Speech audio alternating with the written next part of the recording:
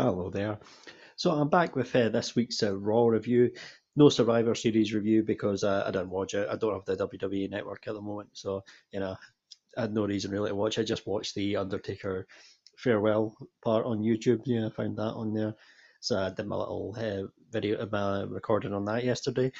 But no Raw review. Sorry, no Survivor Series review. But I'm back with a Raw review. So how does this kick off? It kicks off with the Raw Survivor Series team in the ring with Adam Pearce.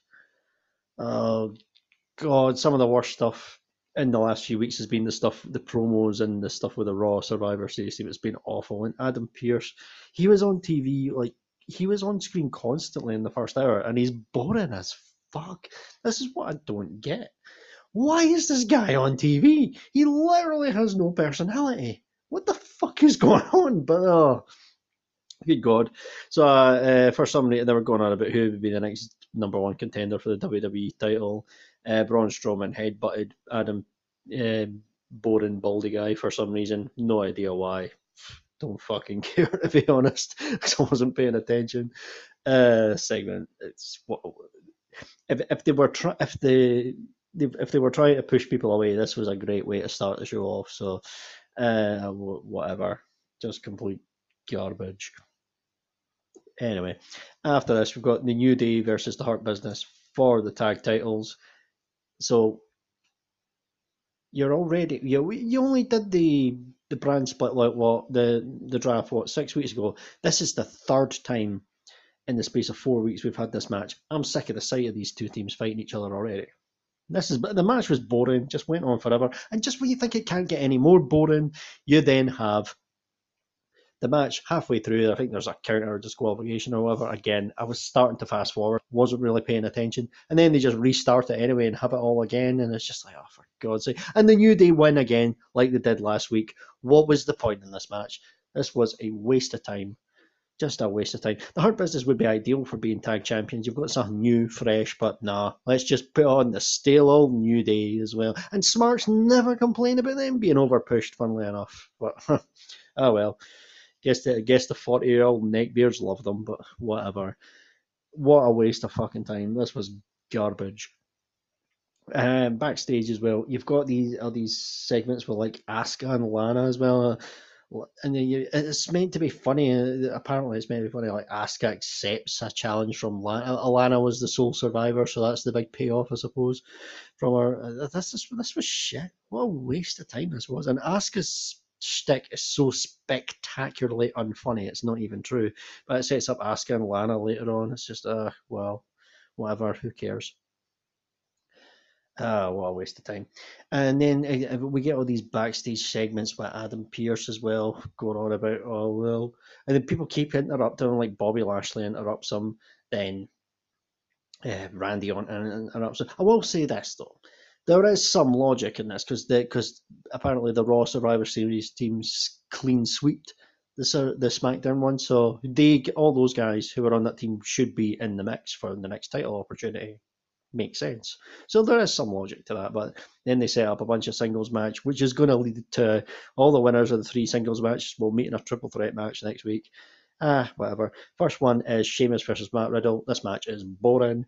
It drags forever. I mean, Riddle is good in the ring, but oh God, he's so bad on the mic. I just can't stand him.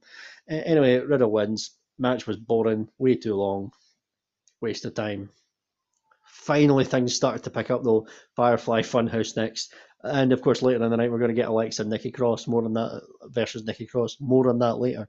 But the Funhouse here was great again. Really good stuff. Talking about the themes of friendship and things. You've got little Brace going back, getting flashbacks to Randy Orton burning the compound down. More on that again later. You've got Friendship Frog shows up, and after getting touched by the heel and the heel heart glove and things, Alexa then just proceeds to basically murder a poor frog. So there you go. He was quite annoying actually. He came on to like preaching about friendship, whereas Alexa and Bray were going on about how friendship is bad and all that stuff. Yeah, this was fun. This show was badly needing this, and thankfully they saved it a little bit here. Again, this show follows a very similar pattern to last week.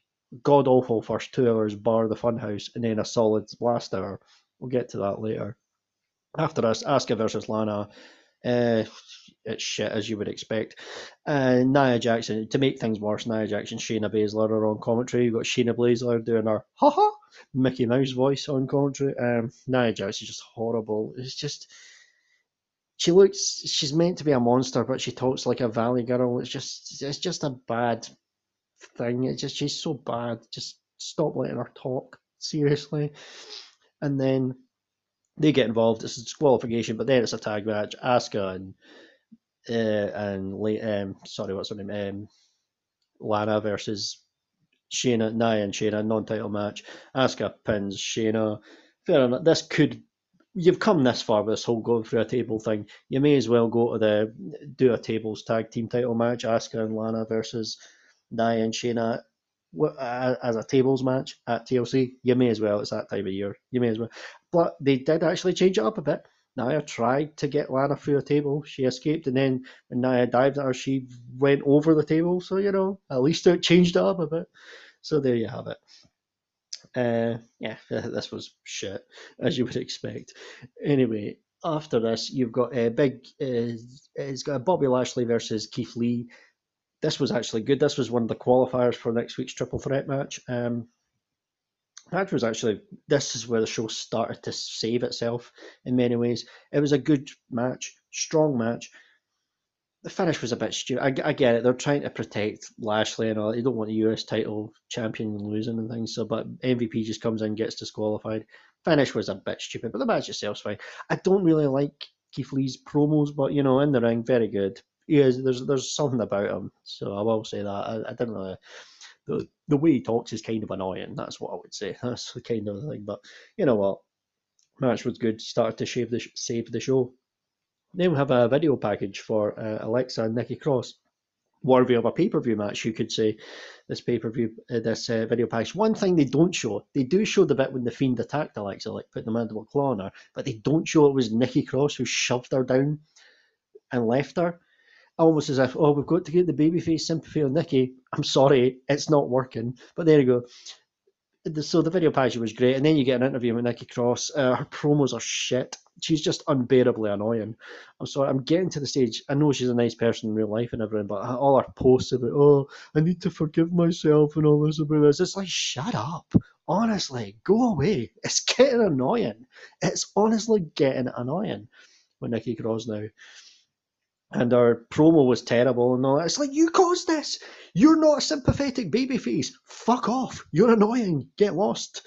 But anyway, the match happens. Alexa, you finally get to hear Alexa's new theme for the first time, like properly, right the way through, like a proper entrance and things.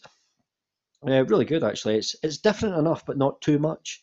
So there you go. It's actually perfect in many ways. The match is great because you've got like Alexa tag, like plays like tag with Nikki and all that and things like says tag, I win, starts running away, like almost if she's making it a play date and things like that. Nikki starts Alexa's like laughing when Nikki's beating her up, which kind of reminded me when Batman was beating the Joker up in the Dark Knight and he kept laughing. So that was great. And then eventually it's predictable what happens here when Alexa starts crying in the middle of the ring, starts saying, I'm sorry, Nikki, you're right all along. So it's predictable what happens next. Nikki hugs her, but Alexa then grabs her sister Abigail. Alexa wins. Good. Karma for Nikki Cross because her character is fucking annoying. So this was great. This was actually a really good way of introducing Alexa in the ring. From this was fantastic. This actually was great. So, and Alexa's acting again, spot on, absolutely brilliant. She is an absolute star, absolute star. She is so above the material in this company. It's unreal. But yeah, the match was exactly what I just hope this feud doesn't continue. It becomes 50-50 booking, and he's trying to hurt this new Alexa character and that with losing to Nikki Cross. She doesn't have to wrestle all the time. This was perfect. This was fine. This was what it needed to be. I'm happy with this. And Alexa's first pinfall win since I think it was 25th April or something. So what? 7 months. There you go. But no, this was fine. And the main event is Randy Orton versus AJ Styles. Again, this is to progress to next week's triple threat match. Really good match, actually. I enjoyed it. It was good. And the Fiend got involved. It was really cool when he actually when he peeked up over the barricade when Randy was there. That was cool. and then did the full lights going out thing. And then when they came up, Randy was at the ropes. Fiend was just looking at him there. He got distracted, walked into a phenomenal forearm. AJ wins. So it looks like they're probably going to do Bray and Randy at TLC in some way. Yeah, it was kind of pointless. The first 2 weeks building up to Survivor Series was quite often about Bray and Orton, and yet they knew fine well they weren't going to do it because Orton had the title and didn't want Fiend to go into the title picture. It's almost as if they had no idea what they were doing. It was like you build up to Survivor Series with a match setting a rivalry up which isn't going to be on when with two guys that aren't even going to be on the card. So waste of time. But still, this should be quite good for TLC, I would think. I'd imagine it'll be TLC, they'll do it, but there you go. This was good. A really great use of the Fiend as well. You don't want to overplay him, but this is actually a really good use of him there. So, yeah, happy with this. So, kind of like last week, the first 2 hours, other than the Funhouse, was absolute shite. And then a really solid last hour. So, you know what? I've seen worse, but I've, you know what? It is Raw. If it's not a complete waste of time, then it's almost a thumbs up. And again, Alexa's in-ring debut as this new character, great. Loved it. Can't argue. Really strong main event. Good match with Keith Lee and Bobby Lashley, despite the dodgy finish. But yeah, you know, decent enough. So the last hour I actually really liked. The first 2 hours were shit, but whatever, it is what it is. So there you have it. So that was this week's Raw. So we're on the road to TLC. I might be doing some December pay-per-view reviews starting next week, so we'll see what happens with that. So that was this week's Raw. So thanks very much there for listening, and goodbye.